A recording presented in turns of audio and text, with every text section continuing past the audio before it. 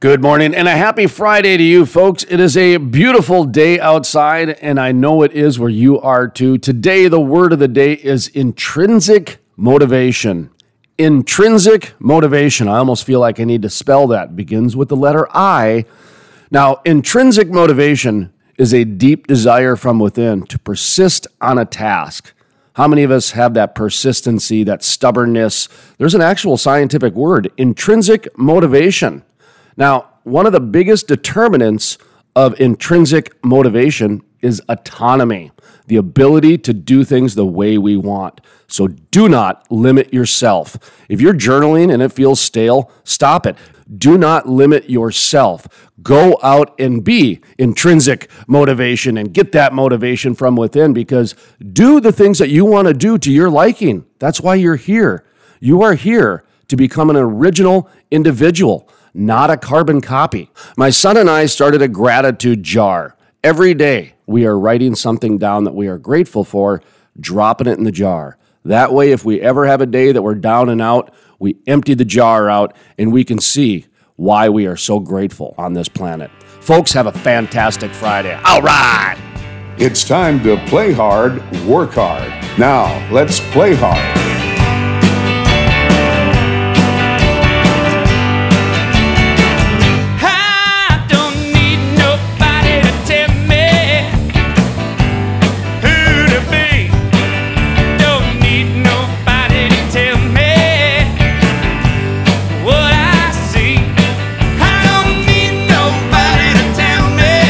Welcome to the Crude Life Morning Show. Play hard, work hard. Sean Forbes, Jason Spees, Ashley Smith with Truckers Against Trafficking joining us here this morning at the Williston Basin Conference as I get my levels all ready in between. It's a busy show this morning, Sean Forbes. I feel like there's twice the number of people here today than there were yesterday. Big CEO day today. Oh, yeah. Yesterday was the kind of the appetizer where they brought in the North Dakota dignitaries. The B squad, if you will. No offense, but today's the governor and the lieutenant governor, and then Harold Hamm, the CEOs, all the big dogs are coming in today and tomorrow. Of course, Mike Pompeo is coming in tomorrow, former Secretary of State under Donald Trump. So generally these conferences give you one day to kind of get warmed up or wind down. So it's either the front end or the back end where they either do one or the other. And this year it was kind of the front end, but it was still busy yesterday.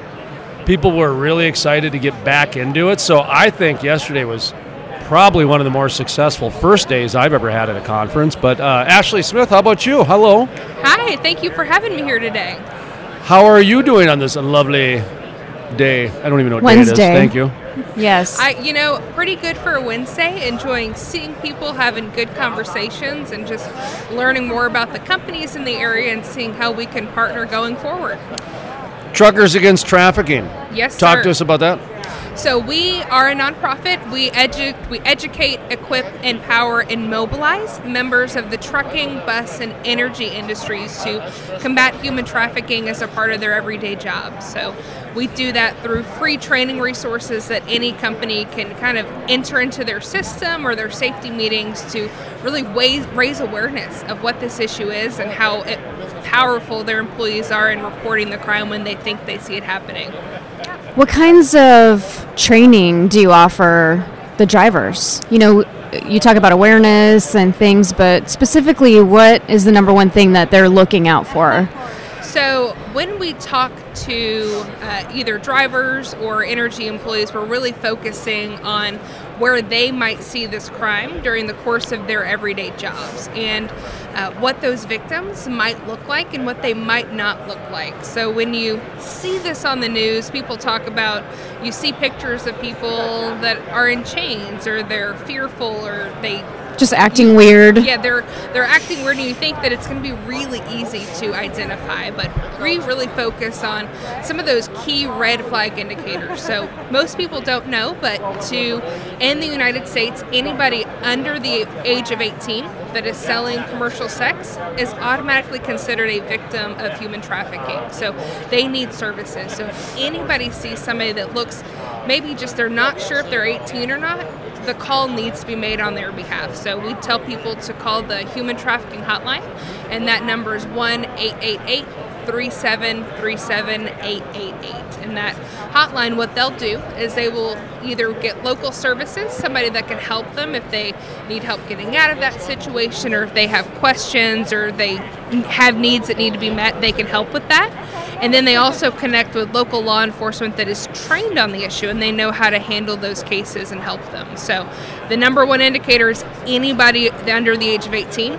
And the second one is any evidence of what we call pimp control. So if you see somebody else watching that potential victim, if they're in that area, if they drop them off and pick them up, that is usually somebody that is controlling their movements and isn't letting them leave that situation. What are the statistics? So we talk about the problem on kind of a global scale. So there are over 40 million victims of human trafficking globally, and the issue is it's a greed operation. So traffickers are looking to unfortunately make money, and it is a $150 billion criminal enterprise. So it's the second largest criminal enterprise. It makes more money than arms trafficking, and it is second only to drug trafficking. With some of the recent changes in our government, it seems like the border has been a little less restrictive lately. So has there been an increase that you've noticed?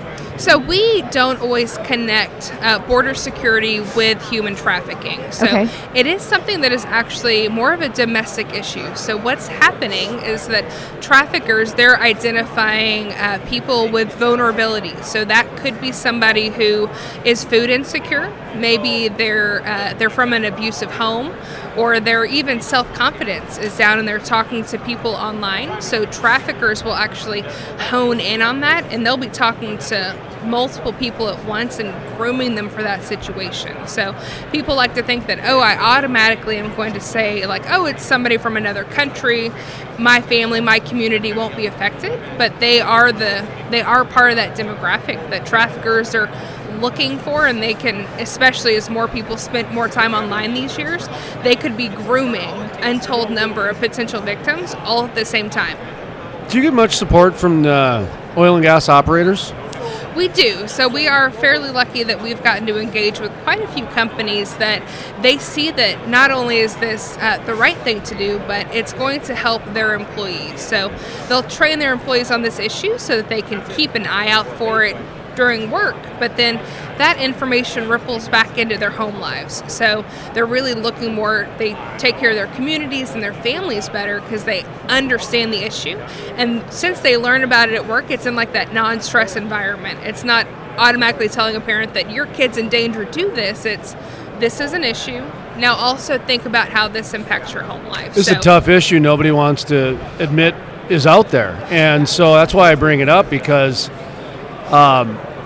just last night, somebody found out I worked in oil and gas at the hotel I'm at. First thing they brought up was Williston, North Dakota, and the story that came out 5-6 years ago or whatever it was. And these stories just keep coming back, and they always identify it in oil and gas communities. And that's why I brought up do the operator support, because that's a difficult situation because they're not the ones involved. But at the same time, how much social responsibility is on them because they're the ones with the business, and that sort of, it's a sticky wicket. I mean, so how is that approachable from your company to somebody in the industry? Because that I wouldn't want to be in your shoes at all. So what we talk about and kind of the approach we take is that we know that traffickers, they're businessmen. Just like all these people at this conference, they are looking for people that are going to, quote unquote, buy their services. I never even thought of that. Yeah. By the way, my mind went to truckers because truckers Truck against stops. trafficking. Yes. I thought of lot lizards right away on a different level, And I didn't even think of the Robert Crafts, the New England Patriots owner of the world, know. And so when you when you think about traffickers, they are going to try to find where they think they're going to be large groups of men, and they're looking for people with money in their pocket, time on their hands. Sometimes they're away from home, so that could be a sporting event, that could be an ice fishing tournament, that could be a conference, it could be out in the field. So we approach that with the company saying, hey, you care about the safety of the communities that you live and work in. Let's also worry about the safety on the human trafficking side. So we make sure the training's approachable, it's easy for them to plug and play into their system, whether at a safety meeting or an orientation or their learning management system. So we tell them the problem, but we also give them part of the solution is provide that training, and then we help them on the back end with policy and just language around how they can combat this issue. It's a mask announcement. If anybody would like a mask, they can go to 906. That is 5 down from us. We are 911. We are the emergency response station here, 911. We're directly across from 10 Code. That's a bunch of ex-military and cops over there. So we say we're the emergency response station, but go see them if there's a problem. We're 5 down from Sanford where they're giving out masks. They have some custom rifles, a couple We got the rifles. booths this way. So Well, I the think Mule we're Deer pretty Foundation. safe. I think the we're Mule pretty Deer safe. Foundation's right there. He's got a gun. I feel pretty protected here. So, and if we've also got the guys with the drones, a couple ones down that they can kind of keep an eye on the situation. Yeah, they're for us. spying though. All right. I love what you said about, I think awareness is the key thing here, right? Like letting people know what to look out for, and not only does that translate to their everyday work, but to their lives as well, especially if they have young children that are on the internet and, just talking to them about stranger danger, right? And just interesting things to keep an eye out for. I think awareness and so many things is important. So I love what you all are doing. Thank you. Yeah, we see that quite often, that it's that ripple effect is impressive because people feel more comfortable talking about this because it's like, oh, I heard about this thing at work. Let me talk to you about this. So Right. It's not, I read this scary thing on the internet. It's something a little bit. Yeah, let's talk about it before it happens. Exactly. Before you have to read terrible stories, let's talk about it ahead of time so that we can avoid these things. Every little bit counts. Yeah, I was cruising around the show, and I made it, I think, to the end of the first row, and then my time was up. I had to come back. Oh, really? Yeah, and I met Ashley, and I thought, this is such an important topic, and we need to have you on. I'm very happy you took some time to come out here and share this information. Do you have just a couple indicators that you can share with us that you might, people, if they notice something, that not necessarily go overboard about it, but just be aware that, okay, now that's a sign that's not normal. That's going down the path of possible sex trafficking. I'm not trying to insert anyone into anyone else's business, but at the same time, if you see a fire, you got to call 911, right? And I will actually share a little tidbit with you just before we even go into that, is that if people think that they see this crime happening, we never want them to insert themselves into that situation. So it's safety first, not only for the person that's viewing this, but also the potential victim. And if it's not a trafficking situation, the person that you think might be the trafficker. So we want everybody to be safe in that space. So we always tell them to either call the hotline, which is 1-888-373-7888, or if they think it's an emergency, to call 911. So, because law enforcement will be able to open up an investigation in that situation. So, my miniature safety moment there is don't approach that situation, but make that call. And we do have wallet cards that talk about what information to look for, and if you think that you're talking to a victim, what questions to ask. So some of those questions would be, do they get to keep the money they make?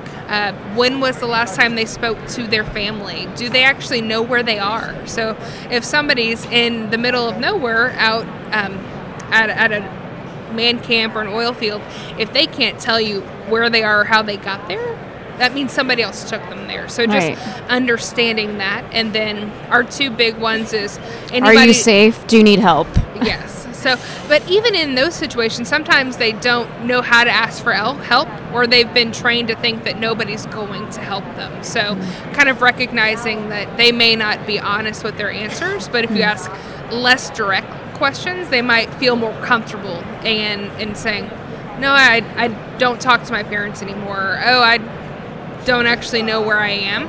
That'll kind of key you into like, how did they get here? So we always talk about anybody under the age of 18 or any evidence of somebody that you would call a pimp that's by them, that's keeping an eye on them, and then just signs of malnutrition, if they look injured, if they don't look well, or they're not dressed for the climate. So it gets pretty cold up here in North Dakota, and if they're not dressed properly, why are they dressed that way? It's a very interesting use of the word pimp in that context. It's the first time that's ever been just so sterile. Yeah. I was quite impressed with that, actually. And when we talk about this, people instantly they think one specific look for pimp. Absolutely, I did. But really, it can be, when we do our full presentations, it could be a woman. It can be a woman. Absolutely. We put up a slide of different human traffickers, and you're talking female teachers, ex-firefighters, militaries, people that are in kind of dignitary positions that are doing labor trafficking of their domestic employees. So it looks like everybody. So you can't say, oh, I'm just looking for this one specific person. You have to look for that dynamic between two people, and do they match? Should they be together? Is one fearful of the other? Is one more watchful of the other? All right, so I got a difficult question here before we conclude. Truckers against trafficking. Of course, all I can think of is truckers. I used to work for a trucking company, and so I'm very familiar with truckers and some of their loose language, if you will, and just the way that it goes. No problem. That's why I like truckers. We call it truckers' wisdom. Their trade shows are very unusual. They're different. How do you compare a oil and gas trade show with a truckers trade show? Have you done a truckers trade show? Oh, yeah. Yeah, talk to me about that a little bit. Look at the look on her face. So she knows what I'm talking about. Well, it's not even that. It's just that, so more recently we've done the Mid-American Trucking Show and Great American Trucking Show, so Louisville and Dallas. And I will be perfectly honest, the biggest difference right off the top of my head is size. So the one that's in Louisville, it's huge. It is such a big show, and that's my last big conference that I went to before everything really shut down. So, in all honesty, and it's just the droves of people. So when you think about a conference bringing in groups of people, like I'm saying thousands upon thousands of people walking through those aisles. So it's not so much the people, it's just kind of the size of those, and just understanding that that's a whole population of people that we are working to train. That what's interesting is over the years, the attendees have become more and more engaged in our mission and want to be more and more engaged in the fight against human trafficking. So we've worked hard to kind of change the hearts and minds of that industry, and we're doing the same in busing and energy. I like talking to the guys there because those gentlemen and women, they've got a lot of time on the road, so they think a lot. Yep. So when they get time to talk, they talk. Yes. And they've got some very unique perspectives. I love it. Anyway. I think one of the problems with human trafficking is the potential for a money-making operation. It's a renewable operation because you can make money over and over and over again, and that's way more popular than drugs. Yeah. Right? And when we talk about that, people are like, why do people do this? When you think about somebody that has to smuggle drugs into a country, traffic drugs in, they have to keep doing that. They have to keep going to get more supply, and that is a danger for them. But if they have one person and they can add another, if they can keep adding people, they can resell them. So that's the scary part, and that's why it's becoming a growing problem, because people are noticing that, hey, this is something that I can make money at, and we want to stop that as much as we can. Yeah. Well, how do people get a hold of you if they have any questions or are interested in some training? Yes, so anything can be found on our website, so it's truckersagainsttrafficking.org. So our energy program is listed under our programs tab. I personally can be contacted by email at asmith@truckersagainsttrafficking.org. If that's a bit too long of an email to search, you can find me on LinkedIn as well. So Ashley Smith, and I have Truckers Against Trafficking listed as my employer. So feel free to connect, and we can help your company enact change. Thank you, Ashley. It was great to meet you, and I thank you for your service. This is an incredible thing that you've devoted your time to. Thank you for having me. It was a pleasure. Thank you, yes. She works to live and don't live to work. We talked about how there's nothing like the earth, how the universe goes on for never-ending miles around.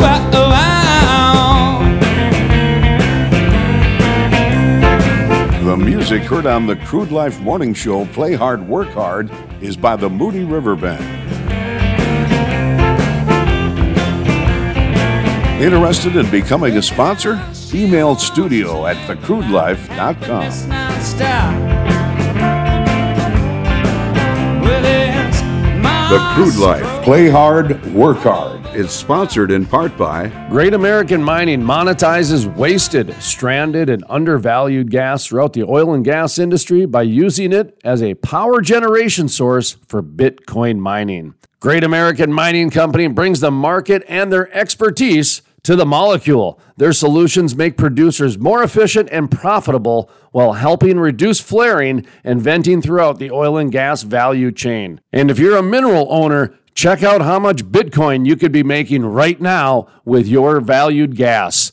Go to GAM.ai. That's Great American Mining, GAM.ai. The Crude Life, Play Hard, Work Hard, is sponsored in part by For more than 100 years, First International Bank and Trust has been headquartered in western North Dakota, home of the Bakken.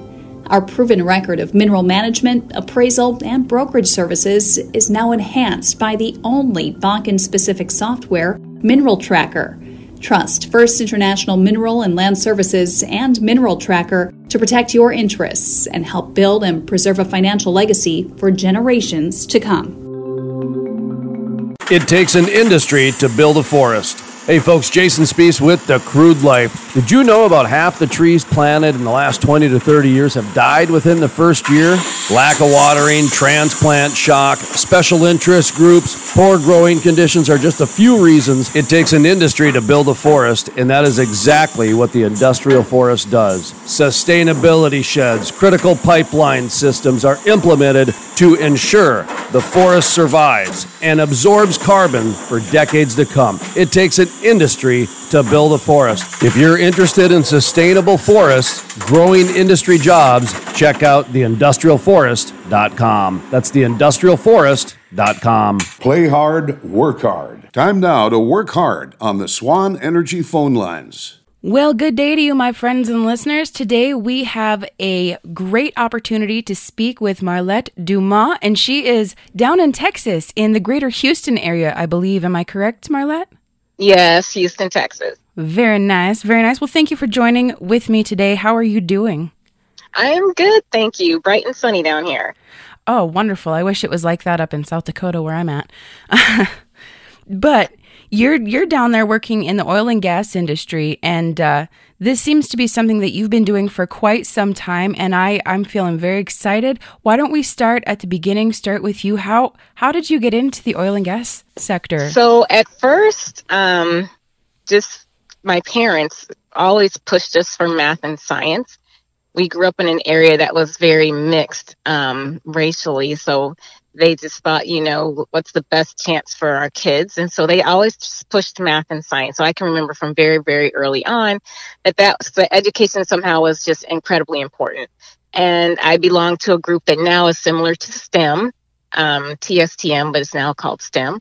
And so just even when I was in high school, that has always been the thing for us. And my mom had introduced me to a physics laboratory run by the government, and I started out as a physicist. And I didn't want to be stuck in a room by myself all day. So eventually I changed my major to mechanical engineering. And I thought that renewables was the way to go at the time, but that was like 25, 30 years ago, and it hadn't quite caught on yet. So I thought, okay, I still want to be in energy. And that's when I began to meet companies like BP and Shell. And I just naturally gravitated toward mechanical engineering on the projects side. So I've been doing it for quite some time.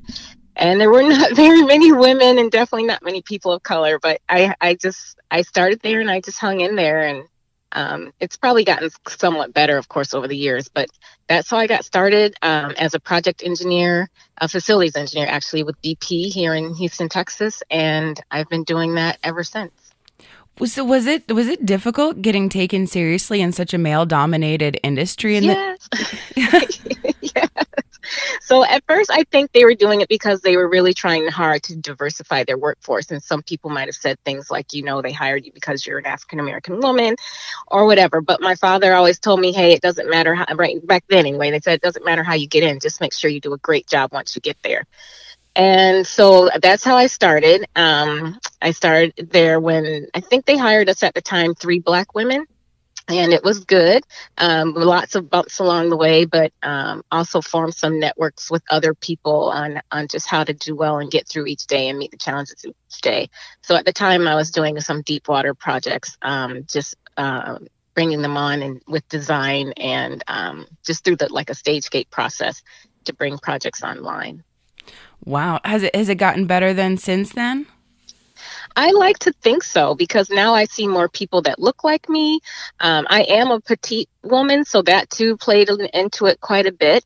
Of course, it was very much a male-dominated world, still is, but it's getting better. But I think that back then I was just trying to figure out how to, and now I don't encourage anyone to do this, of course, but back then I was trying to figure out how to fit in. So I would wear pantsuits to work or things like that to try to make myself feel and look more like what they were looking like or behaving like. More masculine, kind of? Yes, I took on more of a masculine persona at times. Sometimes I would speak up in meetings. Sometimes I wouldn't, just depending on if they were going to maybe cut me off mid-sentence or something. So I really had to just bring a mentality that, hey, just be present and try to put my ideas forward and put myself forward, even though it was not in the environment that was welcome at the time. It wasn't not very welcome, but still have to somehow figure out how to dig deep and do it anyway. Right. I can only imagine how difficult that might have been for you. Absolutely. Especially with as much education as you've gotten, it appears that you are very well educated. Yeah. So my parents' message really, really sank deep with me. I really just grabbed onto that. I have both my bachelor's and master's in mechanical engineering from Illinois Institute of Technology in Chicago, where my heart is, and University of Colorado in Denver for my master's. Wow. That is awesome.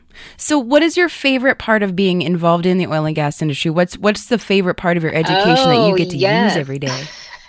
So I wouldn't say that I get to use a lot of the technical things every day. I think that that's part of it if someone chooses to go that route. I went more into the project management and risk management side.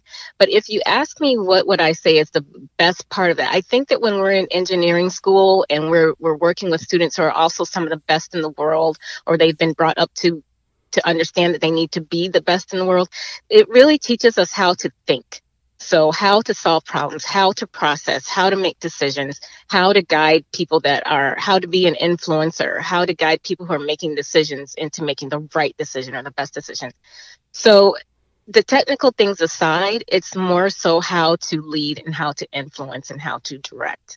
And that's something that, probably you can get that in a lot of different ways, but I felt like engineering school really does teach how to solve problems. Critical thinking and problem solving Very skills. much so. Yes, very much so. I love it. Actually, I can't even, because I would like to think that I'm fairly good at critical thinking and problem solving, but I don't. Ooh, that seems like a very tough job to me. Seems like there might be so much involved. How exactly do you analyze the different aspects? Gosh, so I think it's a multi-step type approach for me. One is very, very early on, I would say, learn who the players are. Who are you solving the problem for? Where are the resources? Who can I go to for information if it's something that I'm not already really familiar with? So just know who the players are. And then how to gather information, pertinent information, like, is this important? Is that important? Where to go to get that information? Who do I need to talk to? And then sorting through it all. Sometimes you've got some information that may not be important at all, and then some of it is the the definite needle in the haystack kind of thing. How do you find that? So that I would say is part of it. And then how to present once I've made a decision or I think I've found the answer, or I'm looking at this software or whatever. How do I present that to the people that are going to make the decision? So that too is important. Like what will they be most receptive to? And if it's something that I don't think they're going to be receptive to, how do I couch it in a way that they will say, yes, I understand how this might be a better direction. So for me, it's more of a process. It's probably 4 or 5 steps, but that's how I do it. Wow, I was going to say that's really interesting. That's not even just crunching numbers as much as it's also incorporating in, it sounds like, human behavior and other outside information. I couldn't help but thinking how nice it would be if more journalists would do that amount of research too. Yeah, they probably do, but yeah, that's true. Oh, some of them absolutely do. I can't. Yeah, I couldn't imagine what it would be like.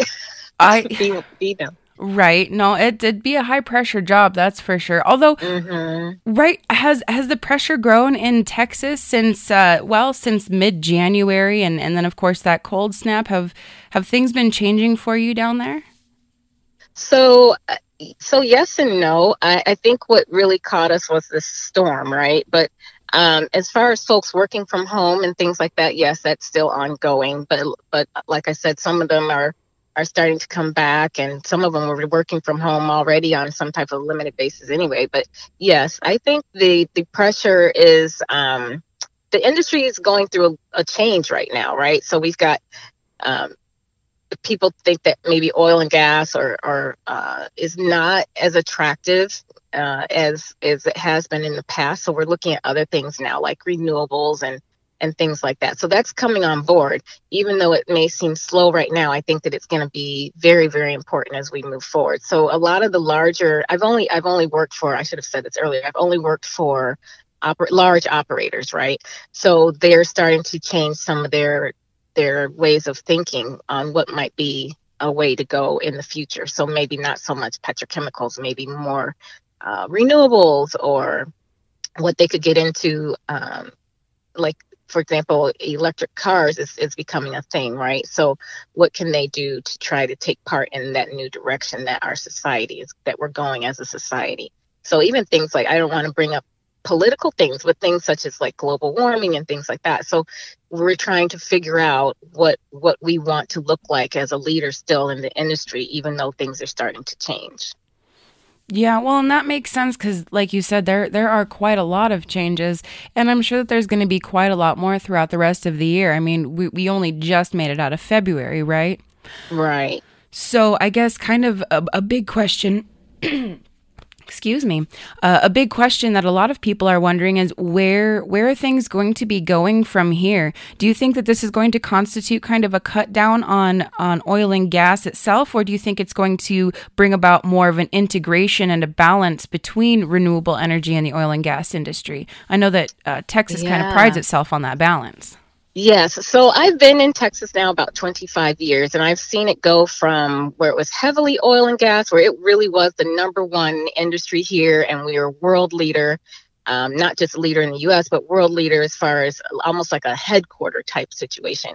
Now, Houston itself has taken on many other industries as kind of a headquarters, right? So you've got health and care and things like that down here now.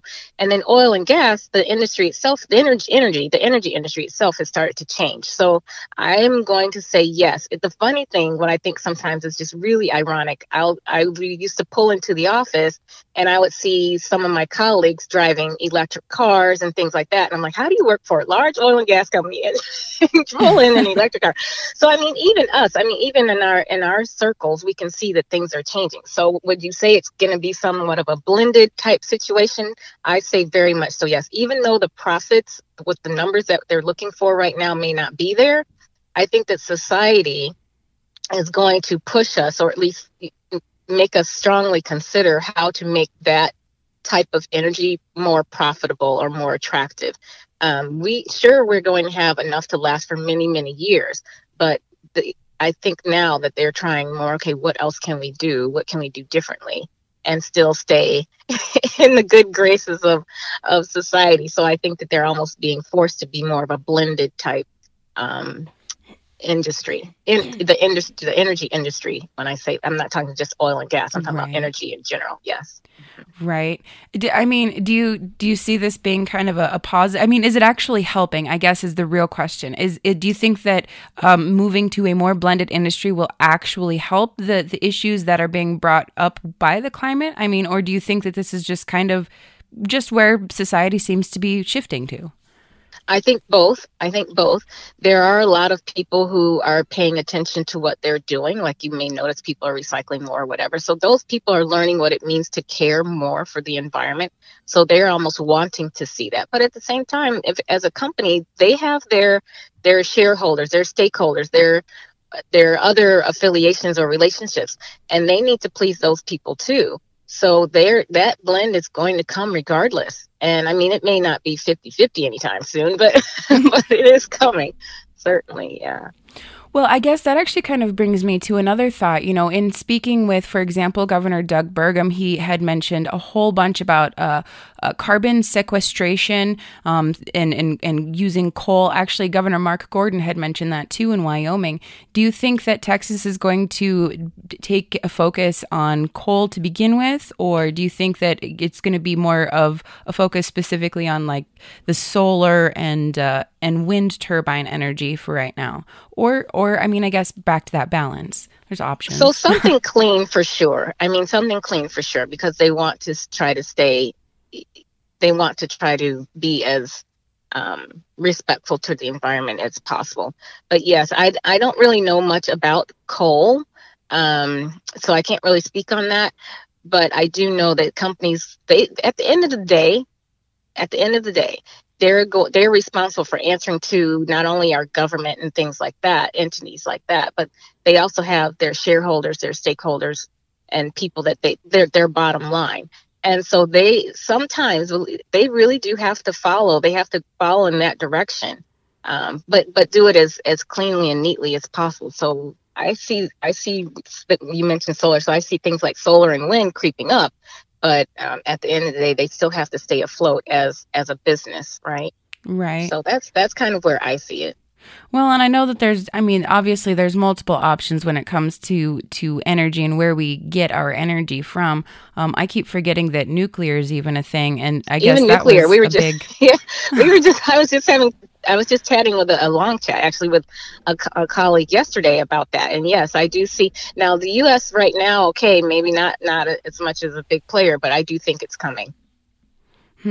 I have reservations about nuclear energy. It's a lot of power, which could be very, very good, but it could be very, very bad too. And it could be very bad. You know, exactly. Scary, but really cool. And I don't know if you've explored much into like geothermal. There's this other sources. You're right. It's a big playing field. So do the businesses that you work with, do they work in the geothermal energy realm? So no, not right now. The work I'm doing volunteer work right now for the Society of Petroleum Engineers here in Houston. And so they too have even started to change the way that they run their organization. So it's now professionals in energy. So I would say, yes, there's a change across the board. Absolutely. So, well, yeah, I mean, I guess we've been talking for a little bit about all the changes. We know more changes are going to be coming, and it's so hard to predict with so many variables. So the thing I also see is a lot of the folks that have been in the industry a while, some people might call them seasoned oil and gas folks, that's all they've known. They've been in it for 20, 30 years. They just happen to were able to stay in the industry. And I think they're going to hope that they can stay in oil and gas until their retirement, which should be, relatively soon. But some of the people that are new, like say those that have less than 5, 10, 15 years experience, they've grown up in the industry knowing that there are other options for energy sources. And so I think they're going to be more comfortable, we'll use the word comfortable, with changes of where we source our energy from. So I think for them, it will be okay. It will be fine. It's just kind of an interesting, I guess, watch the shift, the mindset shift. But that makes a lot of sense. Yeah, so that's what I'm saying, the playing into the mind shift, or Yeah. even the mindset, right? Some of them are like some of the students that I work with now, they're okay. Their minds are more flexible. They're more, oh yes, I see how that's better for us. I see how it's better for the environment. We can still get close to our numbers, and they're more agreeable to understanding that yes, this is the direction we're going. But when I talk to some of the folks that have been in the industry like me for fairly a while anyway, they don't want to see oil and gas go. They think that that's it's been, I don't want to say cash cow, but it's been bread and butter for so long that that's what they're well, I'm retiring in 5 years, so hopefully I can ride it out. Right. So it's that kind of thing. Well, it's interesting too, because I've actually been hearing quite a lot more about how our oil and gas industry is actually much more clean and environmentally friendly than the population would like to actually give credit for, or that they know about, I guess, too, Yes. So lots of things have come into place from the government. Like, can you remember things like sometimes folks used to talk about flaring, or maybe they still, like for now, they still talk about fracking. So those things are things that we hear and see on different media, right? What society may not be so aware of is the steps that we're taking to make things better. So you don't see a lot of that anymore, where oil and gas companies maybe not respecting the environment as much as they had in the past. So now they're being more, a lot of our practices are now more stringent, or we're not allowed to do that, or we're only for certain periods of time, or something like that. And those steps, even though those steps seem small, and some of them are big actually, they don't make time. They don't get airtime. So people don't get to see that we're making those changes. Right. Well, and that's something that I had noticed as well. Is this a factor? Is this something that gets taken into account as you are assessing the different projects, as well as how, what steps have been taken to be more environmentally friendly when it comes to the projects? Yes, very much so. So as a risk manager, which I'm no longer a risk manager, but back when I was, we have different, how do you want to say, different components of the project that we assess. And one of them, and it always is so, is safety and environment. We always seek out what could be the risks and how do we weigh them, like how do we mitigate them, how do we assess them, and then what do we do to actually just lower it or completely remove that risk entirely? What can we do differently to remove that risk entirely? So yes, absolutely. And I'm talking about environmental risk, I'm talking about safety. So when I say environmental, things that have to do with the environment or the air we breathe or whatever, and is it a risk, and how do we mitigate it? How do we move it? And what do we do if it does happen? What's our response? So yes, absolutely so. Right. Well, and then I guess I was kind of wondering too, how much accountability is there for the companies when it comes to these projects to be environmentally friendly, or to try and take those steps to be as environmentally friendly as possible? Or well, there is. Yes, I agree with you. There is accountability. Sometimes even at a government level, like maybe there's a fine that might be assessed. And then even, like I mentioned earlier, for shareholders, stakeholders type people, they need to know that we're behaving in a certain way, and they don't. If we're not, then they'll move on to invest in someone else. So absolutely, there's accountability in that regard. And then even at the project team level, we don't like to do finger pointing, of course, but we work as a team to try to do what's best, and we're held accountable even within our own small groups to try to make the best decision. Nice. Yeah, see, it just kind of seems like these are the types of this is the type of information, I guess I should say, that doesn't generally get put out there, because the oil and gas industry is made to look so awful. And so I hadn't even brought it up to talk about before, but I guess I had been wondering about the different levels of accountability and consideration when it came to that. So that's good. A spectrum, I would say. It's a spectrum. So there's always going to be some type of a governmental policy, or we need to follow this rule. And so there's fines, and those, of course, we don't want to have to get stuck with fines. So there's always that, all the way down to the smaller things. Like maybe there's a person who doesn't want to sit on a particular team because they've decided to take this direction. So that person may choose to work on a different project team. And like I said, it all boils down to relationships. Do they want to be affiliated with a team and a set of people who have this type of thinking, that we want to do things right and respect the environment, even though we're in oil and gas? So yes. Yeah, I've seen some people make decisions. Like I have a girlfriend.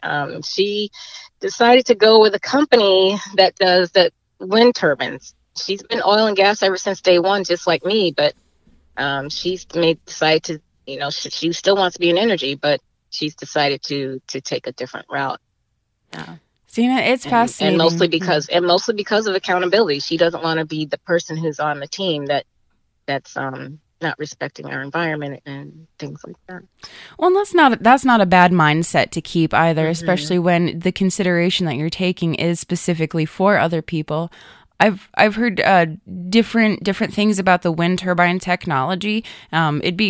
I don't know. So it's kind of interesting seeing the differences between all of them. I obviously am not a professional within the industry, and so I'm lucky in the way that I get to hear firsthand a lot of information, only because I have this awesome opportunity to speak with really cool people like you. Thank you. So thank you. I very, very much appreciate it. Actually, Talk Texas Oil had recommended that we get into touch with you because of all of your extensive background within the industry. So I was very excited about it. Yeah, thank you. Yeah, I like working with her. She's an awesome person. Yeah, I guess I'm still kind of new to doing this with the Crude Life, so I don't know too much about Talk Texas Oil or the Petroleum Association that you are involved in either. Oh, yes, Society of Petroleum Engineers, Yes. or well, that's its former name anyway. So that group, even though it's called Society of Petroleum Engineers, at least up until just recently, it really is more. It's not just petroleum engineers. There's almost everyone from every area of oil and gas. So we have G&G and we have facilities engineers, pipeline. We have a lot of different folks, but it's a good resource. We have, of course, classes and seminars and all those types of things, so people can study other parts of the industry within our organization. And then we do things like hiring events, which we have one coming up in early April. So it's just an outstanding resource for people, everyone in the oil and gas, and now we like to say the energy industry, because we've opened it up to renewables. So yes, it's a really good resource. And the other organizations that I'm in, they too, even though some of them are for women, like Women's Energy Network and things like that, they too are very inclusive.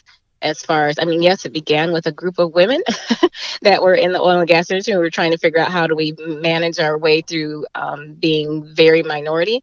But that too is another excellent resource for women in oil and gas.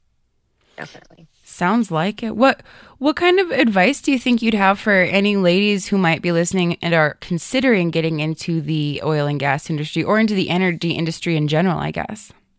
Okay.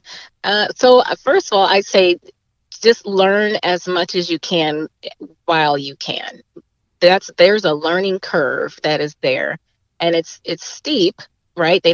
If you're not a petroleum engineer, they don't teach this in school, right? So it's pretty steep. Align yourself with the right people, a mentor or someone who's been in the industry a while, that maybe this is a person who you know that's in the industry. Definitely align yourself with them and build a great relationship. Learn how to build relationships. That's another key thing. But I would say I wouldn't say it's competitive. It is competitive, but that's probably not the most important thing. I'd say the most important thing is to learn the industry, learn it inside and out, learn their job inside and out, because almost every moment counts. It's almost like a pressure cooker. When I go in the beginning of the day, there's already problems still left over from yesterday. So you're really working hard to cram as much into one day as possible, and just learn how to do that. So time management, how to solve problems, and learn the job really, really well. The industry is so complex. You asked me earlier about why would I have even chosen oil and gas.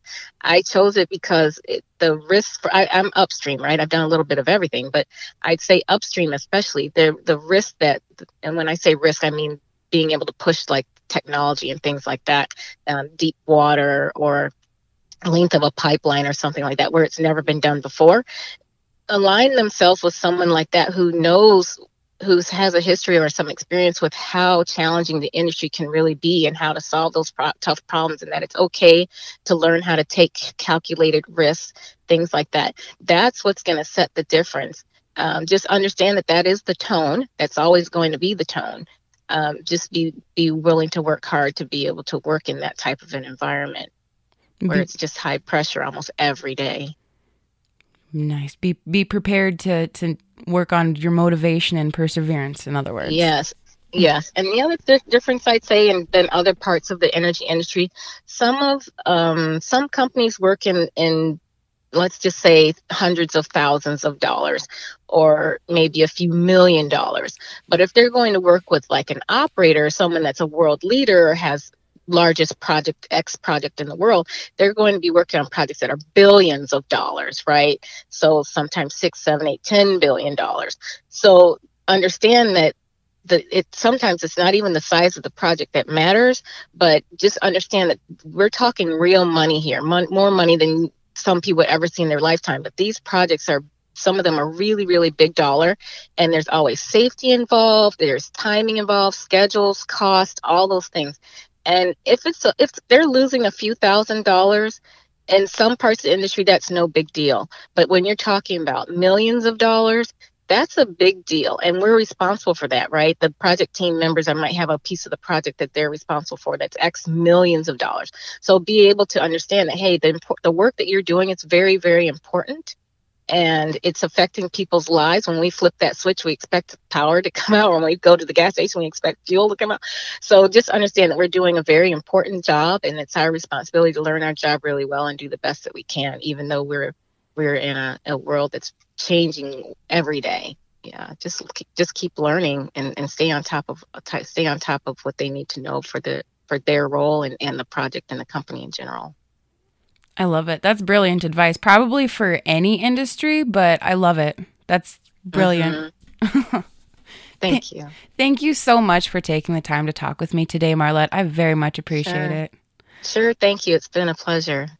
Absolutely. And I hope at some point I might be able to talk to you again. You never know. Of course. Absolutely. I'll be right here. Wonderful. Absolutely. Well, is there anything else that you would like to add? Any final thoughts? Happy, I know I'm a day late, but happy International Women's History Day to the women that are there and all the great work that they're doing. Thank you for the work that you're doing. We're getting there. We are really getting there.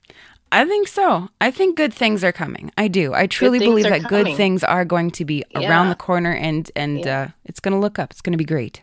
Absolutely. So thank you. Well, thank you. Have a wonderful rest of your day, and I look forward to in the future when we do get to speak again. Likewise. Thank you so much. Have a great day. All right, my friends, that was Marlette Dumas, and she is a brilliant mind in the oil and gas industry, has been for quite some time. And if you enjoyed listening to what she had to say, make sure that you go check out the rest of what thecrudelife.com has to offer. Exclusive interview, industry news, environmental innovation at thecrudelife.com. Well, I know right from wrong. And I carried my brother and my sister through a prairie twister, singing to my mother's song. 'Cause it's a big bad world hollering at your door. And it's time to let on in. Well, it's a big bad world hollering at your door. And it's time to let on in. The music heard on the Crude Life Morning Show, Play Hard, Work Hard, is by the Moody River Band. Was top love. Interested in becoming a sponsor? Email studio@thecrudelife.com. And I've always been held tight, always been kept warm. I got the shelter of getting ready for the storm. The Crude Life with host Jason Speed. My name is Jason Spees, and this is the Crude Life Daily Update on On today's episode, we talk with former U.S. Secretary of State and publicly rumored to be presidential candidate Mike Pompeo, who was recently at the Williston Basin Petroleum Conference in Bismarck, North Dakota. This is the Crude Life content correspondent Jenica Hauser at the press conference with Mike Pompeo. For example, the climate tax. How do you feel that's going to affect the global trade? Yeah, it's bad for America. It will impose costs on a product that the United States uses not only for its internal purposes. We think about cars, gasoline, right? We think about the energy, natural gas-fired power plants that provide electricity, but we ought not forget how much of our fossil fuel products are processed into all kinds of things, plastic things that we use, medical devices. This is an industry that impacts every sector of the American economy, and therefore our capacity to sell all of our products around the world at affordable prices. We want to be the producer. We want to be the manufacturer. These jobs matter in the United States of America. We all know that when you tax something, you get less of it. And so these threats that this administration has put forward, these proposals that intend to decrease the capacity for America to produce energy affordably, put all of those manufacturing jobs, all of the good work that happens here in the Williston Basin, and then America's capacity to extend those benefits to the world, it puts it at risk. Hi there, Haley Boland, Campfire TV. With things like the recent Colonial Pipeline hack, how reliable is America's critical infrastructure, and what kind of changes do you think need to be made to secure it? So this has been something that I've worked on. Frankly, I worked alongside it with North Dakota's own Kevin Kramer when we were on the Energy and Commerce Committee together, like a long time ago. We've always known that there was risk to this infrastructure, and so we've done a lot indeed. The utilities across the states have done a great deal. But lots of work that's gone into protecting these key economic energy infrastructure projects and operations. Defense is hard to play. Offense is relatively easy in the cyber world. So there is an important federal component. To listen to the full-length press conference or other exclusive interviews or fresh content from the Williston Basin Petroleum Conference in Bismarck, North Dakota, visit thecrudelife.com. From the staff here at the Crude Life Daily Update, my name is Jason Spees, asking you to always remember, energy is more than an industry, it's a way of life. The Crude Life is sponsored in part by... For more than 100 years, First International Bank and Trust has been headquartered in western North Dakota, home of the Bakken. Our proven record of mineral management, appraisal, and brokerage services is now enhanced by the only Bakken-specific software, Mineral Tracker. Trust First International Mineral and Land Services and Mineral Tracker to protect your interests and help build and preserve a financial legacy for generations to come. It takes an industry to build a forest. Did you know about half the trees planted in the last 20 to 30 years have died within the first year? Lack of watering, transplant shock, special interest groups, poor growing conditions are just a few reasons it takes an industry to build a forest, and that is exactly what the Industrial Forest does. That's theindustrialforest.com. Interested in becoming a sponsor? Email studio@thecrudelife.com.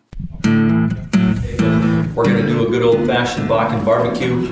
Halliburton has been cooking for 2 days. They've cooked 2,500 pounds of pork, 800 pounds of sausage, over 500 pounds of chicken. So, ain't banging and the vocals are rough. Brother, it ain't country, no. Everyone's favorite are the fish tacos, but they've got burgers, steaks, salads, pretty much everything. Not control. You hear it on the radio and don't turn it up. Brother, it ain't country, no. I come here, and the first experience was, where are all the rigs? Because you have so much country here. If it ain't about whiskey sipping, guitar picking, tractors, trailers, trucks, or prison, man, it ain't a country song. In a car, they're in a tent, they're in some other building that's not meant for human habitation. We've actually found people living in haystacks, in grain bins. We found one guy that basically gets shelter in a culvert each night. It ain't country, no. This was one of those stories where one reporter can't cover. There's too much happening at one time in too many places. If you hear it and it ain't stuck in your head all day, it's It's got a pop backbeat and it's sung the wrong way. If you're not making money in the Bakken, you just truly are not thinking hard enough. Brother, it ain't country enough.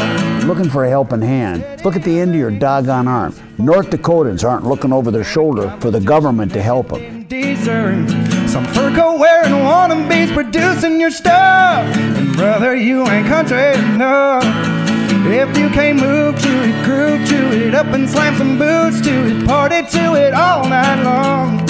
If it ain't about whiskey sipping, guitar picking, tractors, trailers, trucks, or prison, man, it ain't a country song. As long as I'm working, my mom and dad are happy. Okay. Barstool jams, while drinking, lying, laughter, and love. And a shower. Well, that was always the key, especially going to Thunder Bay. Start to rockin', brother, it ain't country enough. Yeah, and he doesn't like life, I guess. It starts rocking. Insanity, right? North Dakota, the Bakken Plague. Brother, it ain't country enough. The Crude Life. Play hard, work hard. Is sponsored in part by... It takes an industry to build a forest. Hey folks, Jason Spees with The Crude Life. Did you know about half the trees planted in the last 20 to 30 years have died within the first year? Lack of watering, transplant shock, special interest groups, poor growing conditions are just a few reasons it takes an industry to build a forest, and that is exactly what the industrial forest does. Sustainability sheds, critical pipeline systems are implemented to ensure the forest survives and absorbs carbon for decades to come. It takes an industry to build a forest. If you're interested in sustainable forests, growing industry jobs, check out theindustrialforest.com. That's theindustrialforest.com. The Crude Life. Play hard, work hard. Is sponsored in part by... For more than 100 years, First International Bank and Trust has been headquartered in western North Dakota, home of the Bakken. Our proven record of mineral management, appraisal, and brokerage services is now enhanced by the only Bakken-specific software, Mineral Tracker. Trust First International Mineral and Land Services and Mineral Tracker to protect your interests and help build and preserve a financial legacy for generations to come. The Crude Life with Jason Spees. Thank you for joining the program today. You know, I come from an oil background. My family's been in the oil and gas industry for 60 years. I think the thing with the younger generation is the younger generation has pretty much bought into the climate change phenomenon. They really believe everything that people tell them. We just want to thank everybody that has been so supportive of us, and especially you, Jason. Without your help, I don't think our event would be as successful as it is. So I don't want to be real critical of them, because being a guy who's, dad has several small businesses and coming from that sort of small business background, I get it. I mean, the operators here were put in a real bad position by the state of North Dakota. I'm glad that we've got people like you to pay attention and bring us information on stuff like this. Prices can't go any lower for services. They're too low right now. Our margins are in the single percentage point if we're lucky, and we're not lucky that often. You're exactly right. ESG is becoming more and more important to shareholders. I can speak for my 20 companies. They take it very serious. It makes perfect sense, and I thought you had a really good show last week. Jason, I love your inquisitive questions, because you ask important questions that lead to the most important truths. Hey, this is Kevin Kramer, representing proudly the state of North Dakota, United States Senate. Talking to Jason Spees, who's like the best energy interviewer in the world. No one does an interview like Jason Spees. We all like living the crude life, so...